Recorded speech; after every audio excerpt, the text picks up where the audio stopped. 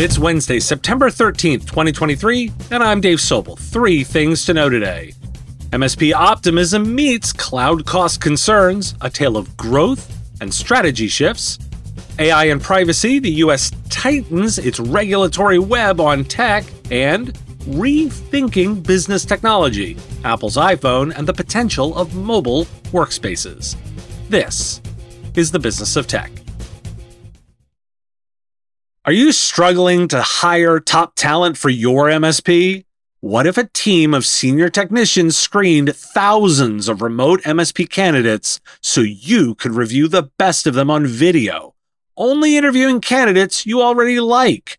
Support Adventure handles your recruiting, HR, and onboarding needs, hiring only the best English-speaking talent from around the world. Make a remote team that works hard for you and fits your company's culture. Check out supportadventure.com/MSP Radio to learn more. The Channel Futures second quarter 23 quarterly market outlook survey of over 150 MSPs and technology advisors revealed that despite macroeconomic conditions, MSPs are projecting an uptrend in sales and profit, with 71% projecting to increase full-year sales and 69% projecting to increase full-year profits in 2023. Technology agents continue to invest in their businesses, with 33% stating they increased their full-time employee headcount in the second quarter of 23. Both prioritize lead generation and go-to-market success and are increasingly leveraging generative AI to optimize their processes and tailor their offerings. A survey of 500 UK companies employing fewer than 250 people found that almost 2/3 of SMEs that use cloud computing services will take steps to combat their rising costs by the end of 23, with 1/3 planning to reduce the amount of data they store in the cloud and 24% reducing the number of cloud services they used. The report suggests that increased cloud costs are causing some SMEs to move some of their data onto on-premises storage systems to mitigate the increases. Per 2 studies independently by Synergy and Forrester, some customers are questioning the move to these services and have started to bring workloads back in-house. Operating applications and services in the cloud can be just as costly as owning and managing your infrastructure for this purpose, and sometimes more. Cost pressures are forcing organizations to look more closely at their cloud investments, and 67% of enterprises surveyed say they are not seeing the expected value from the cloud. Why do we care? It can be entirely reasonable to use on-premises to combat cloud costs. What can also be true is using the cloud to combat cloud costs. Because it's dynamic, a business can scale up and down. Let's not lose sight of the fact that providers expect to gain ground too. That means growth, which will come from multiple levers, including existing customers, who we're observing are looking to save on cloud costs. Do I see a match made in heaven for cloud cost management? Of course I do. And so do you. There are so many updates on the regulation front today.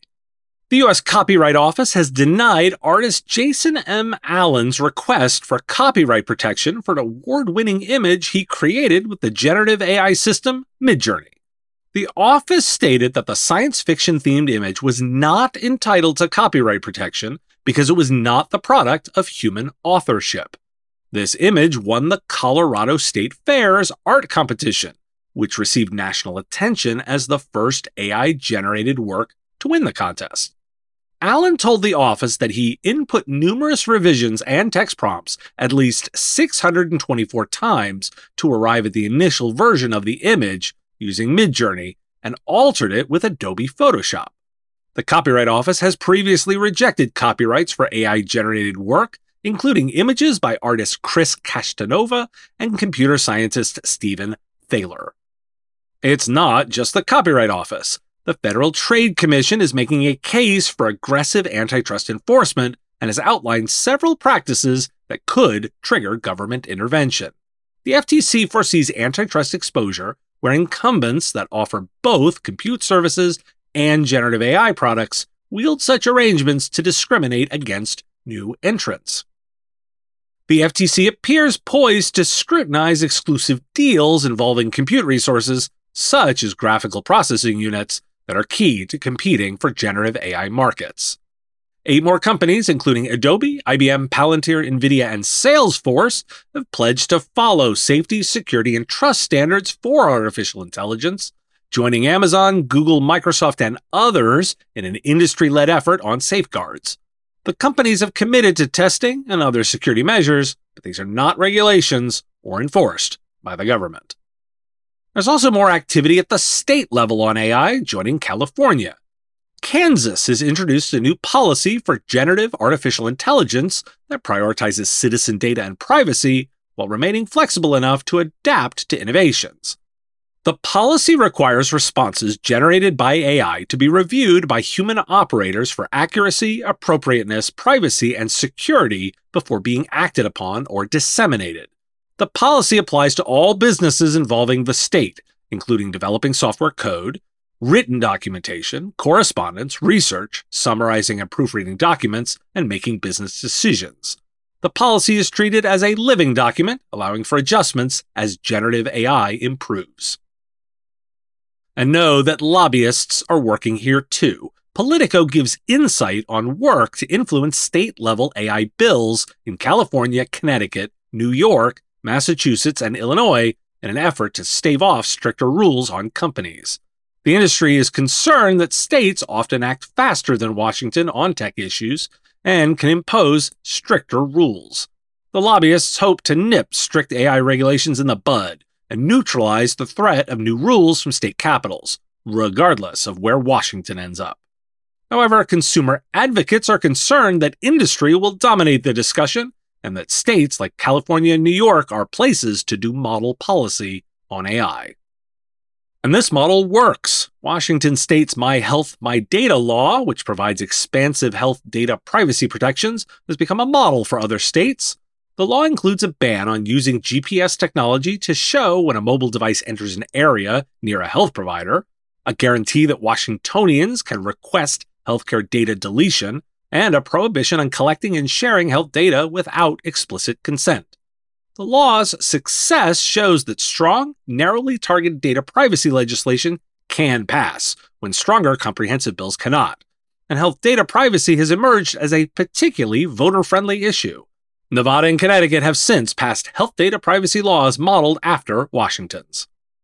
And a quick update on state privacy laws, including the Indiana Consumer Data Protection Act, the Iowa Consumer Data Protection Act, the Montana Consumer Data Privacy Act, the Oregon Consumer Privacy Act, the Tennessee Information Protection Act, and the Texas Data Privacy and Security Act.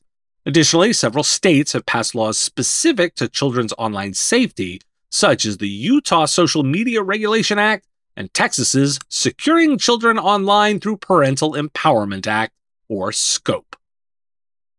Why do we care? Providers should be aware of these laws' requirements and effective dates to ensure compliance. There's so much meat here, and noting that the state level in the US will be moving faster and more efficiently, yet also have much more ability to be influenced. State legislatures are far more accessible and looking for expertise from the market to guide them. The takeaway on the AI block here is that there will be compliance. This won't be social media all over again. Note that the Copyright Office is laying down a precedent. AI-generated works don't get a copyright. This is important for those who consider intellectual property their asset. You can't protect it if it comes from an AI. Details like this will be valuable in helping customers. Apple had its big iPhone and Apple Watch event yesterday. There's new devices, and I won't cover them here, as plenty of gadget outlets exist for that. But there's a technology and business angle and a New York Times piece with insights.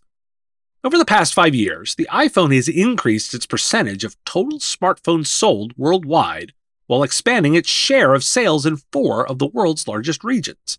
Apple has grown its smartphone empire as the broader industry has faltered, with sales of Android smartphones plummeting. Apple has overcome price sensitivity by creating a business reminiscent of US car sales. It's been lucky with 2 of its biggest challengers, Samsung and Huawei, stumbling in recent years.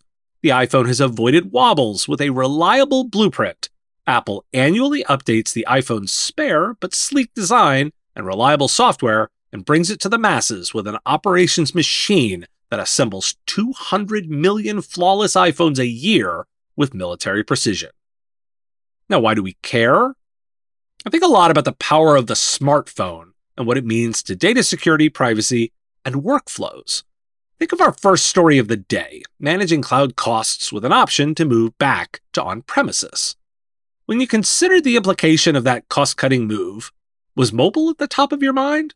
I'll admit it wasn't for me, and I'm reminded of the vast power of this portion of the market in mobile devices.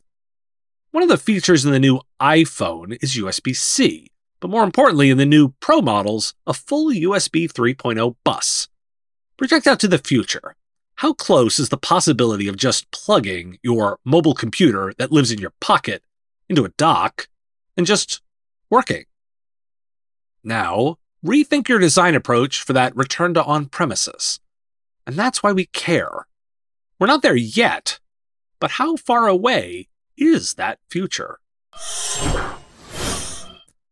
Join us today during the Jeep Celebration event. Right now, get 20% below MSRP for an average of $15,178 under MSRP on the purchase of a 2023 Jeep Grand Cherokee Overland 4xE or Summit 4xE. Not compatible with lease offers or with any other consumer incentive offers. $15,178 average based on 20% below average MSRP from all 2023 Grand Cherokee Overland 4xE and Summit 4xE models in dealer stock. Residency restrictions apply. Take retail delivery from dealer stock by 4/1. Jeep is a registered trademark. Without the ones like you, who work tirelessly to keep things running, everything would suddenly stop. Hospitals, factories, schools, and power plants, they all depend on you. No matter the weather, emergency, or time of day, you're the ones who get it done. At Grainger, we're here for you. With professional-grade industrial supplies, count on real-time product availability and fast delivery. Call, clickgrainger.com, or just stop by. Grainger, for the ones who get it done. Thanks for listening. Today, International Chocolate Day. I picked that one because chocolate. We'll talk to you again tomorrow. The Business of Tech is written and produced by me, Dave Sobel, under ethics guidelines posted at businessof.tech. Like the content? Support the show at patreon.com/MSP Radio or buy our Why Do We Care merch at businessof.tech. If you want to reach our listeners, visit mspradio.com/engage. Part of the MSP Radio Network.